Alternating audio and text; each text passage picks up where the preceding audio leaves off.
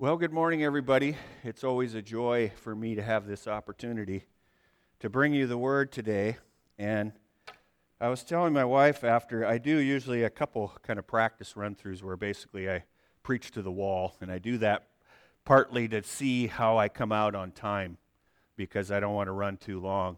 And I said this to my wife this morning that I felt a little heavy after doing my run-through. And I think there's a little bit of heaviness. There's kind of a somber feel to today's message, and if you've read ahead in your text at all, you'll know why. It's because we're going to be talking about sexual immorality. And whenever we talk about sin, it calls us to examine our hearts, and so it's just, I think it's natural that it's kind of a heavy feel today. And in our text, from Colossians, we've been talking about false teaching, and that's been the warning. But now he's going to move to, I think, even a greater danger, and that is our sinful flesh. And so we have to be on guard for sin. And it would be easy to talk about sexual immorality in the world today, right? Because we've heard of this hashtag #MeToo movement, if you guys are aware of that. And there's so many broken homes, broken families.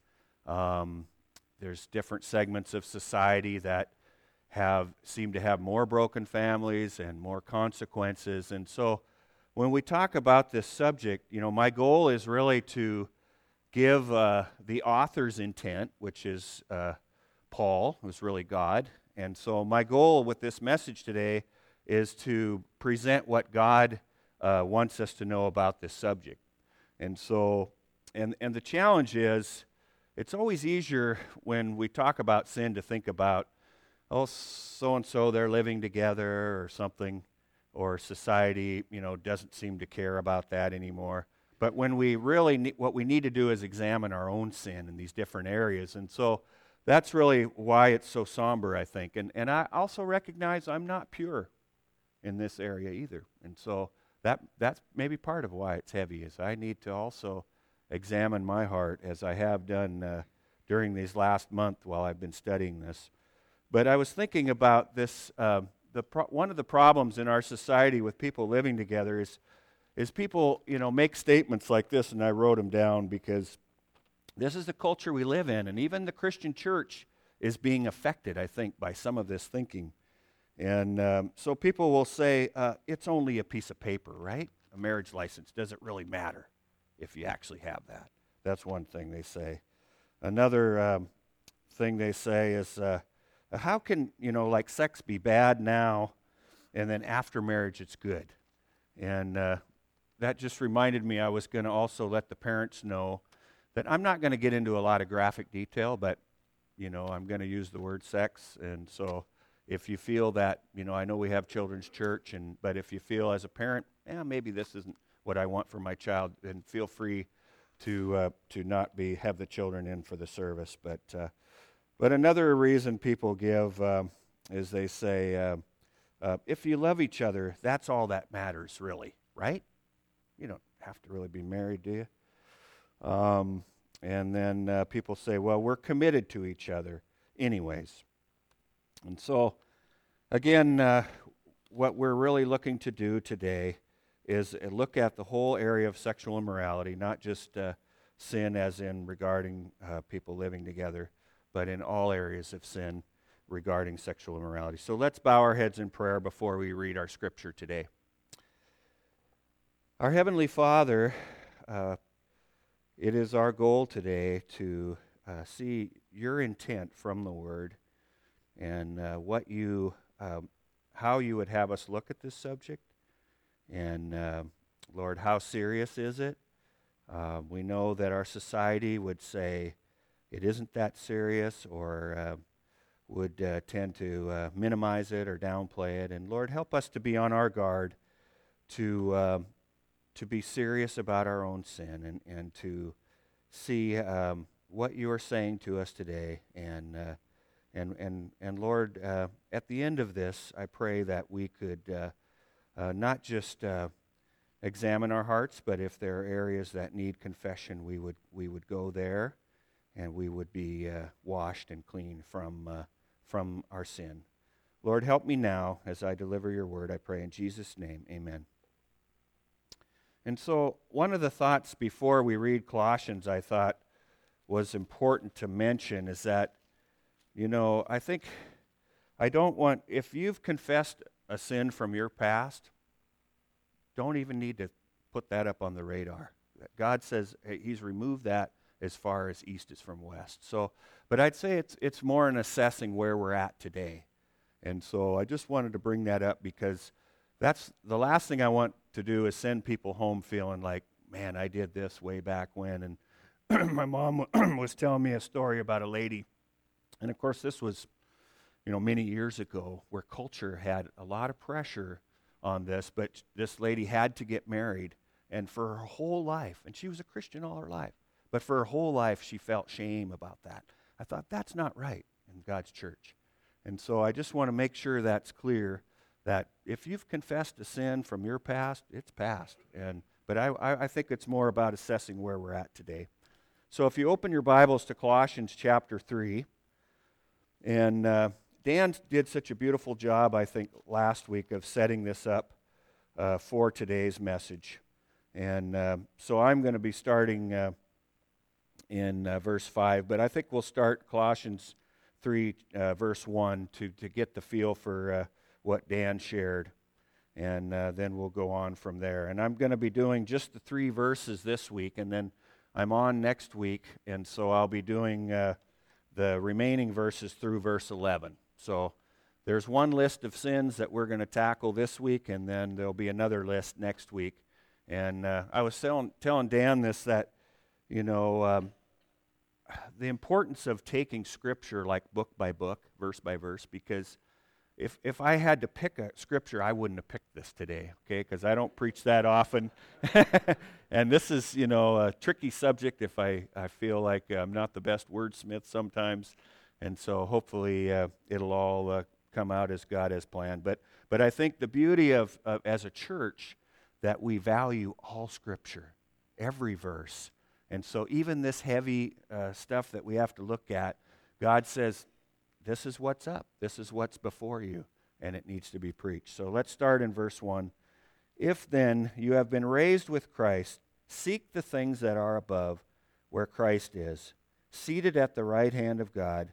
Set your mind on things that are above, not on things that are on the earth. For you have died, and your life is hidden with Christ in God. And when Christ, who is your life, appears, then you also will appear with him in glory. And here we come to our 3 verses that we're going to tackle today. Put to death, therefore, what is earthly in you: sexual immorality, impurity, passion, evil desire, and covetousness, which is idolatry. On account of these, the wrath of God is coming. In these you too once walked when you were living in them. And so there's where we're going to stop today.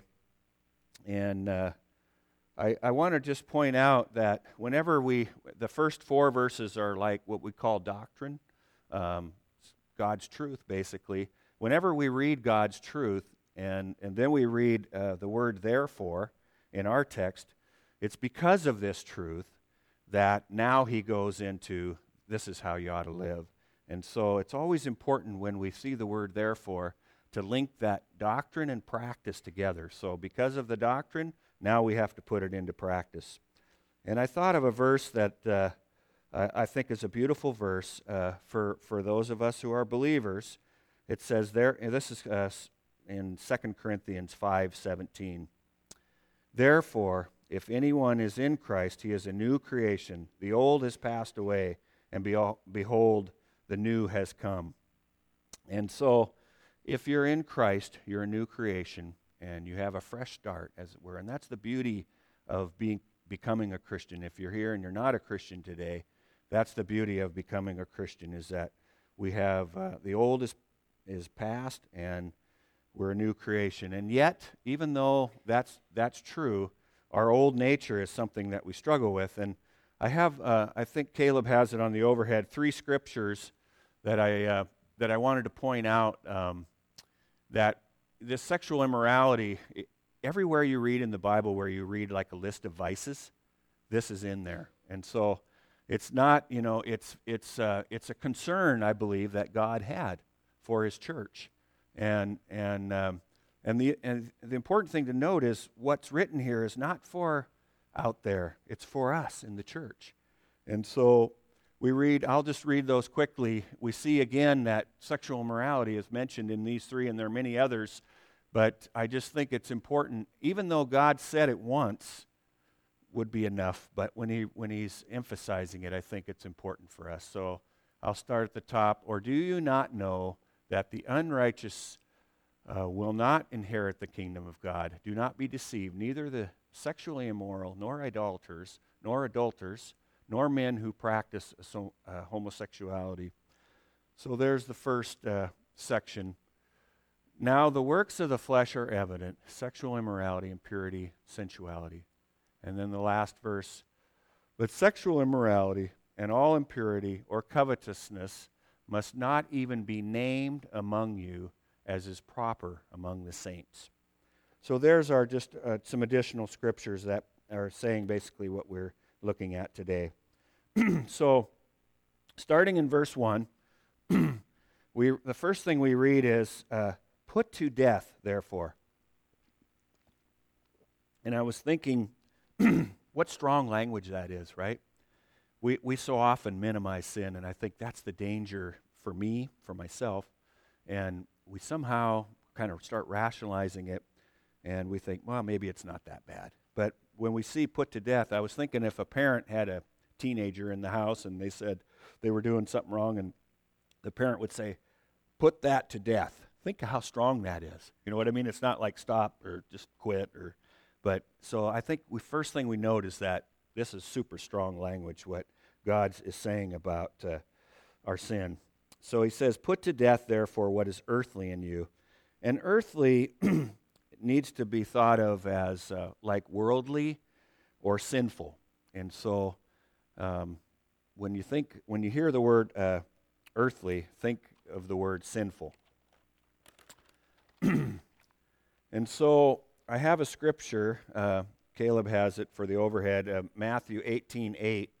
And the reason I bring this scripture up is because basically we don't fool around with sin, we kill it, okay? And I think that's the important message. But this text brings this out very clearly. And if your hand or your foot causes you to sin, cut it off and throw it away. It is better for you to enter life crippled or lame than with 2 hands or 2 feet to be thrown into the eternal fire. And if your eye causes you to sin, tear it out and throw it away. It is better for you to enter life with 1 eye than with 2 eyes and to be thrown into the hell of fire. And this is, Jesus used intentional overstatement, I would say, because we're not to take this literally. And over the course of history, there's been a few people that actually took it literally. But Jesus uses intentional overstatement to emphasize the necessity of radically killing sin. And so just as kind of a general view of what we're looking at here, Paul gives 2 sample lists of sins to kill. Like I said, we're going to go through the first one today. The list includes some of the most common and troubling sins believers face. They should not, however, be considered exhaustive. The first list comprises sins of perverted love. And note this, the first list begins with the acts of sin and progresses to the motives. And we'll see next week that the second list is just the opposite, starts with the motives and ends up with the acts. So this list involves personal sins and relates to our feelings. So if you want to have a little outline too, by the way, in your bulletin that you can use to kind of, I do that to help you kind of follow along. But I've titled this first part here, Put to Death Sins of Perverted Love. So Paul progresses backward from the evil act to the underlying motive. Immorality, the evil act, takes place because of impurity. And impurity comes from perverted passion and evil desire, which in turn come from the root sin of greed. And I'm going to go through each of these words that are in our text so you can follow along. And we're going to start with immorality. And just to kind of understand what those words mean. And so that will help us to kind of examine ourselves today. So immorality translates porneia and refers to sexual sin. Its meaning broadens to include any form of illicit sex. The Bible strictly forbids any sexual activity outside the marriage bond between a man and a woman. Immorality heads the list of the deeds of the flesh, and it is not proper behavior for the saints. And we have a text again on the overhead of 1 Thessalonians 4:3. And this says, "For this is the will of God, your sanctification, that you abstain from sexual immorality." And so the second word we're looking at is impurity. And the meaning is filthiness or uncleanness. It is a more general term than immorality, going beyond the act to the evil thoughts and intentions of the mind. And then I have another text on the overhead from Matthew here, and this is where, I think we start to understand Jesus' view of this topic. And we read in Matthew 5:28, "But I say to you that everyone who looks at a woman with lustful intent has already committed adultery with her in his heart." And so we need to be very careful what we do with our eyes, what we do with our thoughts. And Jesus brings that out with that scripture. And evil behavior begins with evil thoughts. Therefore, the battle against all sin begins in the mind. And this is something that I think is so important for us to be cautious, because we sometimes, we read in the paper, we hear of people who commit sexual sins, and we are appalled at how could someone, for example, be a child molester or something. But I think that the thing to remember is sin starts in the mind with thoughts. And if you start allowing those thoughts to grow, and I think for us as believers, if a thought pops in your head, we immediately need to address it and turn from it and put it away. But if you coddle your thoughts or you cherish it, however what you want to call it, that will grow. And I think that's where the challenge is with sin in our lives. We always think about kind of the end game, but our job as believers is to begin addressing sin when it starts in our thoughts. And so that was an important thing that I learned as I was studying this. Evil thoughts produce sinful behavior, and pure thoughts produce righteous behavior. And later on, when I think Dan's going to be preaching on put on. See, this is what sin we're putting off. And so later we'll get into more of this, because whenever, as a believer, when we're told not to do something, there's something good that we can do. And so that's going to be in view in a future message. But I have a scripture here that from Philippians 4:8 that brings this out as well. And it says, "Finally, brothers, whatever is true, whatever is honorable, whatever is just, whatever is pure, whatever is lovely, whatever is commendable, if there is any excellence, if there is anything worthy of praise, think about these things." So this is part of our job as Christians. When you have a thought pop in your mind, you get rid of it and you think about things like this list that we just read. And part of that is being in God's Word. And so it's not just reading a verse like that, but it's being in all of God's Word. And so that's partly how we fight sin in our minds. So the next sin that's listed is passion. And passion refers to the sexual passion set loose in the body. So, and then the next one, evil desire, has to do with the mind. Evil desire refers to the sexual lust created in the mind. And the next word we have is covetousness or greed. is the evil root from which all the previous sins spring. Greed means the insatiable desire to have more, to have what is forbidden. Because it places selfish desire above obedience to God, greed amounts to idolatry. And this is an important next line that I underlined in my notes here. When we sin, it is at its basis our doing what we desire rather than what God desires. And I think it's so important to check our desires with Scripture, because not all desires may necessarily be sinful, but we need to check our desires with Scripture. And if it's contrary to what God desires for us, then we need to fight that and flee from that. So I just read, when we sin, it is at its basis our doing what we desire rather than what God desires. That is, in essence, to worship ourselves instead of God, and that is idolatry. The antidote for covetousness is contentment. A contented person will not desire to violate another person sexually or covet anything that person owns. And here is another, I think, a key thing that we all need to be reminded of. So for people that are married, we need to be content with the person that God gave us for this area. And so that's important. Whenever when we're not content, we start maybe looking elsewhere. And that's a red flag. That's a danger sign. And also for singles here today, I would just say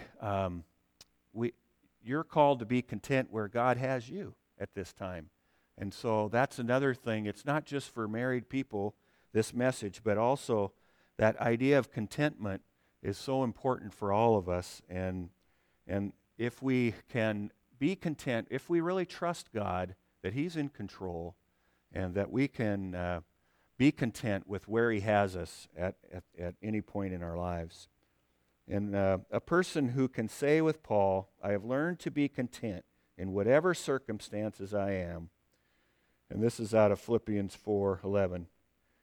So a person who can say with Paul, I have learned to be content in whatever circumstances I am, is not likely to struggle with covetousness. Contentment comes from trusting God. The basis of that trust is our knowledge of Him and His purposes for His people, as revealed in the Bible. So there again is an important point. An unknown God, it's tough to really trust. And a God who is known, and this is how He is known, right? Through the Word, through walking with Him. Some of the believers in this church maybe have 50 years if they walked with the Lord. And think of the beauty of the trust that develops, that God is taking care of them. And so they have that history of God's faithfulness also with the Word. And so I have a quote here. I tend not to use quotes because it's sometimes hard to grasp, but I have two quotes today, but I have them on the overhead because I think it's easier to grasp. But this was amazing, just kind of hit me right between the eyes. You know I love to sing, and I think, boy, when I'm singing, I'm worshiping the Lord. And this guy, he mentioned some other things. We'll read it here in a second. But this man says, you worship by contentment. Have you ever thought of that? By being just trusting God, that's a form of worship. So let's read. You can follow along, and I'll read this. You worship God. This is a Puritan, by the way, Jeffrey Burroughs. You worship God more by contentment than when you come to hear a sermon or spend a half or an hour or, a half an hour or an hour in prayer or when you come to receive a sacrament. These are acts of God's worship, but they are only external acts of worship, to hear and pray and receive sacraments. But contentment is the soul's worship. Isn't that a beautiful way of phrasing it? To subject itself thus to God. Then he has the contrast. In active obedience, we do as well worship God by doing what pleases God.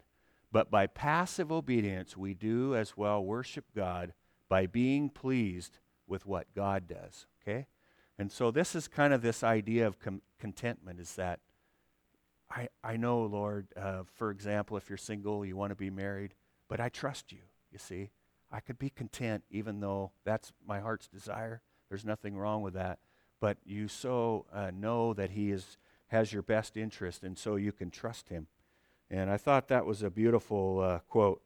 Attacking covetousness lays the axe to a root cause of sin. When contentment replaces covetousness, the latter cannot give rise to the process that culminates in the act of sin. And so now we have in our scripture reasons for putting sin to death. And I'll read verse 6. It says, "On account of these, the wrath of God is coming." So this is the first reason.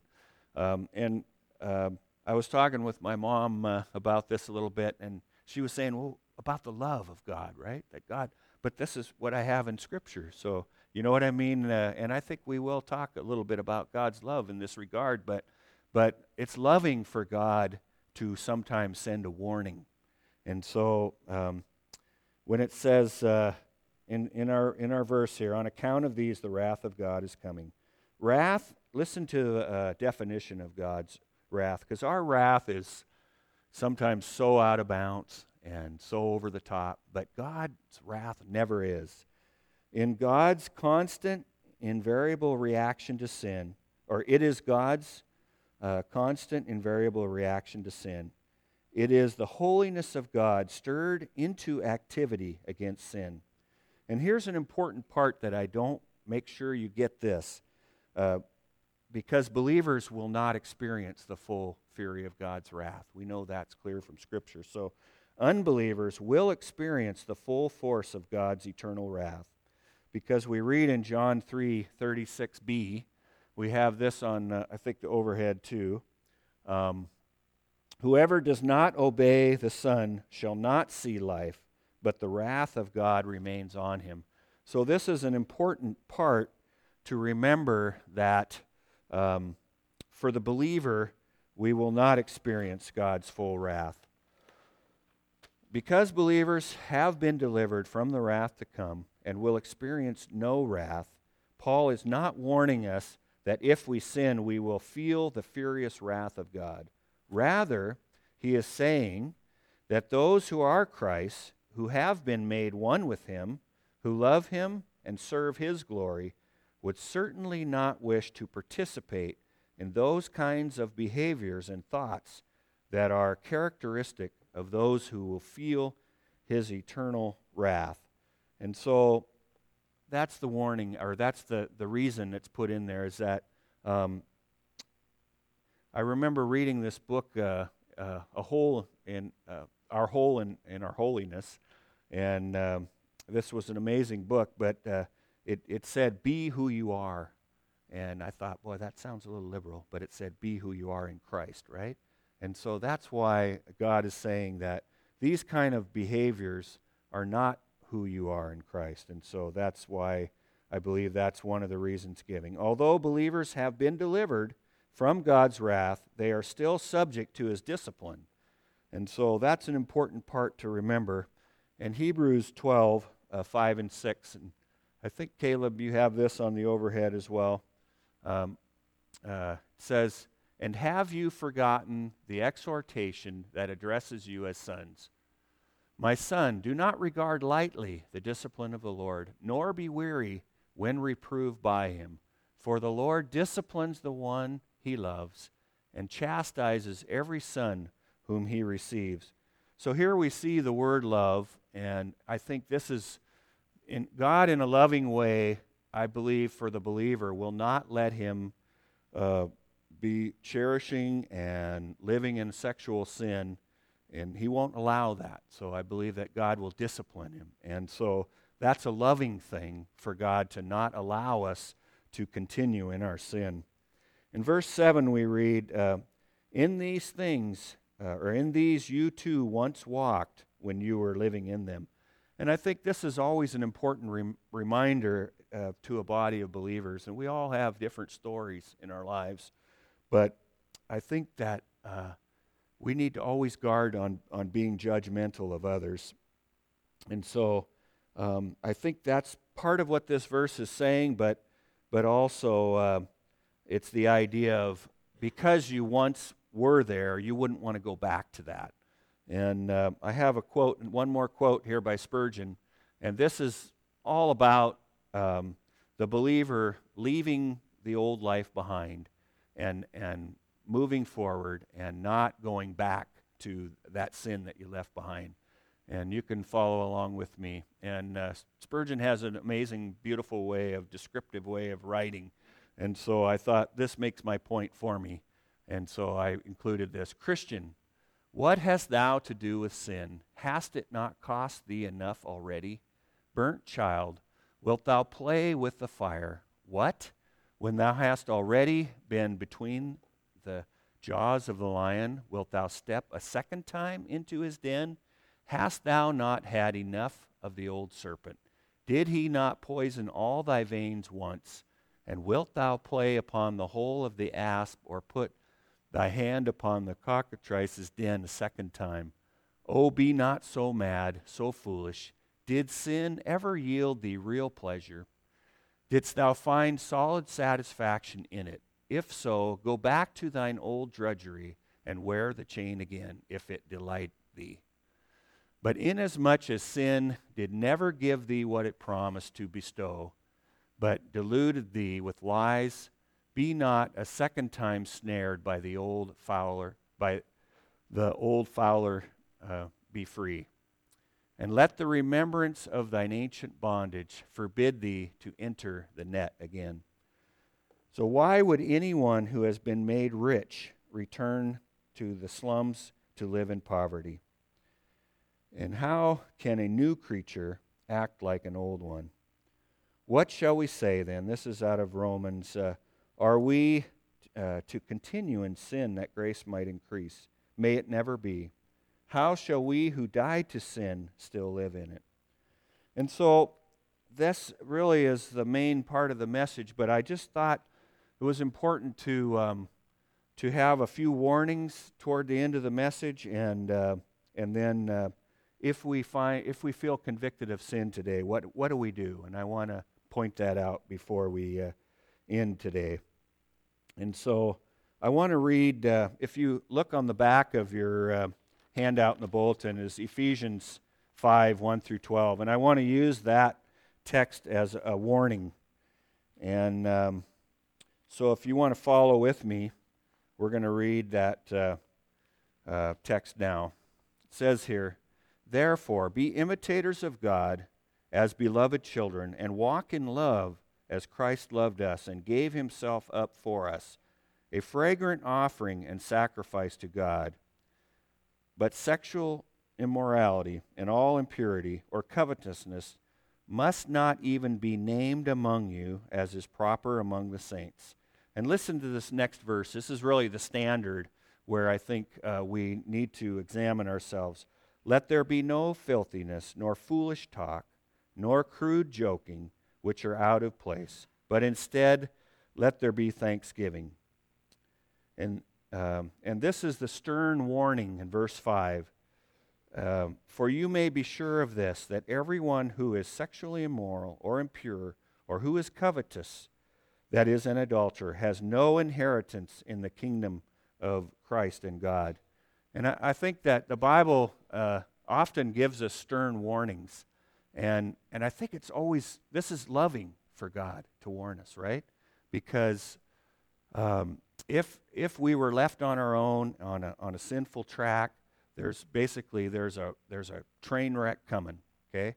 There's a train wreck in your relationship, there's so many sins that if left to go their full extent. And so when God's, when I read this, I think, wow, this is shocking to me. I remember when I was a young man, I was drinking, and I read the scripture that the drunkard shall not enter the kingdom of heaven. I thought, man, what if I die tonight on my way home? Literally, I was scared of that warning, and today God used it to change my life as I don't drink and haven't for 30-some years. But the reason I share that is anytime we see a warning, God's desire is to turn us from our sin. and to save us a lot of pain and suffering by showing us a better way. So when we read a stern warning like that, if there's sin in our lives, it's God's way of saying, no, I'm not going to let you just go that way. And I would say this to people: if you live in sexual immorality and you cherish that sin and you totally disregard this warning and you live that way till the day you die, I can't tell you you're going to go to heaven. In fact, I feel from this warning that you may not. And so it's very serious in that sense that God isn't playing games. In verse 6 we read, "Let no one deceive you with empty words, for because of these things the wrath of God comes upon the sons of disobedience. Therefore, do not become partners with them. For at one time you were darkness, but now you are light in the Lord. Walk as children of the light, for the fruit of light is found in all that is good and right and true. And try to discern what is pleasing to the Lord. Take no part in unfruitful works of darkness, but instead expose them. For it is shameful even to speak of the things that they do in secret." And so that's our scripture. I just, as I've been studying this for a month, I just came up with a list of 10 things that I thought, and this is all in this area of sexual immorality, so I'm not going to make that clear every time I read one. Just know that these are warnings in this area. But I think it's good for us to think of, we heard about our speech in texting, Facebook, email, what you view on the computer, what you watch on TV. These are all areas I think that we need to be on our guard of, that we are living in a way that pleases the Lord. So I'm just going to read my 10 things that I just felt like were good kind of warnings or red flags. If you feel like one of these is speaking to you, you might want to just go home and think more about where you're at in some of these areas. So number one, if you wouldn't want your wife to know something you are doing, and I can reverse that, husband. So if you're looking at something or something, you'd say, boy, I wouldn't want my spouse to know that. That's a warning. Number two, if you're always thinking about someone who is not your spouse. So if your thoughts are filled with someone else, that's it. That's a big danger and needs to be addressed. Number three, if you find yourself looking at someone all the time, so where your eyes go, be on your guard. Don't believe the lie that I only want them as a friend. Don't ever think sin's going to come knock and say, hey, I'm sin. Listen to me. No, it's going to be deceptive, right? You're going to be making yourself believe, it's probably okay. And you're going to be minimizing it. And number five, a simple way to understand sexual immorality is to think about the things that would make you furious and heartbroken if you found out someone was doing them with your husband or wife. Number six, if you are not content with your wife or husband, remember we talked about being content. Number seven, if you are single and are you content to trust God for now and in the future, whatever His plans are for you? Number eight, in Timothy 1 Timothy 5:2, God gives us the right view of others in the church, and it's like family, okay? And I think this is an important part to talk briefly about. It says in that scripture, older women are to be looked at as mothers, and younger women as sisters in all purity, it says, okay? So I think this is an important part, even in our fellowship. When you look at someone, an older lady in the church, she should be looked at as your mother. And when you look at a woman who's your age or they're closer to that, then she is to be your sister. And I think that the reason is obvious, because we wouldn't sexually think of having sex with our mother or sister, right? And so here's just a common way to guard yourself in that if you're thinking about someone, it better be in these two categories. Otherwise, I believe you're in sin. And this is a good way to check yourself and say, and I think even in the language we use, because sometimes, people would say, kind of jokingly, I befriend a lot of the older ladies in the church and care for them, but jokingly would refer to me as like a boyfriend or she's my girlfriend. No, no, don't even go there. That's just, she's like a mother to me, And Frankie is very dear to me. Sometimes I give Frankie a kiss on the cheek because I love her like my own mom. And so, that's how we ought to think about each other in the church. And so with a sister, I don't ever give them a kiss on the cheek because I don't even want to, be doing anything that might be perceived wrong. But I think these are ways to guard ourselves, okay? And terminology makes a difference, I believe. Number 9, how shall we deal, because in my studies, the idea of art or theater or movies, kind of came up, and I thought, we don't have a list in this church, okay, you can't go to R-rated movies or this or that. But I think that you have to honestly look at yourself. If you go, let's say, to an R-rated movie, and let's just use an extreme example and say for a month later, you're thinking about that woman you saw on the screen who was scantily clothed, well then, yeah, you shouldn't even go to those movies. And I would say the same thing with museums, with art. If you have a problem there, then, yep, that's not for you. I would say that's a way to protect yourself. Number 10, be careful what you allow yourself to see. And this is another important thing, is basically, we know about eraser boards. When you see something, you can't grab an eraser board and just go like this to your head and erase it, right? It's going to be stuck in your head for the rest of your life. So there was a little children's song, something about be careful what you see, okay? Just keep that in mind. If you want that, I don't think you want that in your head the rest of your life. So those are my warning signs that I gave.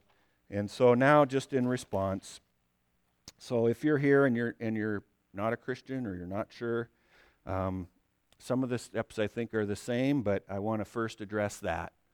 And so the first step is to turn to Jesus, right? We've been talking all through Colossians. It's about Jesus, right?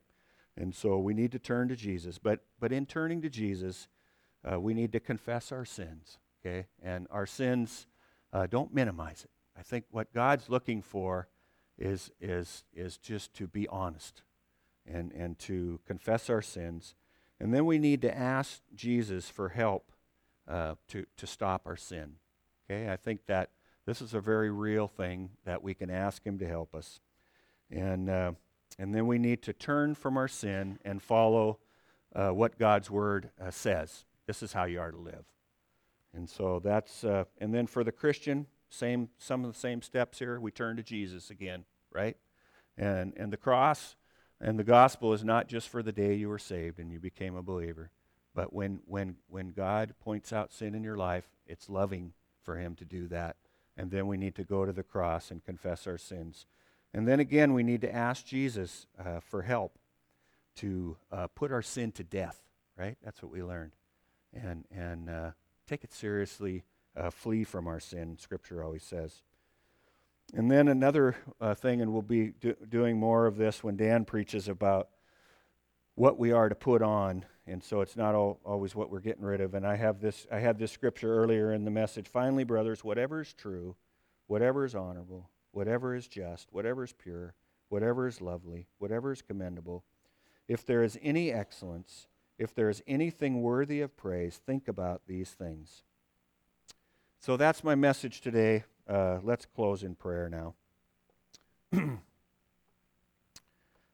Lord Jesus, I long to be perfectly whole. I want thee forever to live in my soul. Break down every idol, cast out every foe. Now wash me, and I shall be whiter than snow. Whiter than snow, yes, whiter than snow. Now wash me, and I shall be whiter than snow. Lord, what a beautiful thought. Even in Psalm 51, verse 7, David penned these words. He said, wash me, Lord, and I shall be whiter than snow. Lord, this is our desire. When we see sin in our lives, we know that there is grace and that you will forgive us if we come to you And so, Lord, I just pray that as we think about what we heard here today, that we would be like David. And this psalm he wrote even after he had an affair with Bathsheba. And Lord, you know that you sent the prophet Nathan to him to confront him of his sin. And Lord, he did confess his sin to you. And Lord, you are faithful to wash him whiter than snow. I pray you would be now with us as we sing this last song too. I pray in Jesus' name.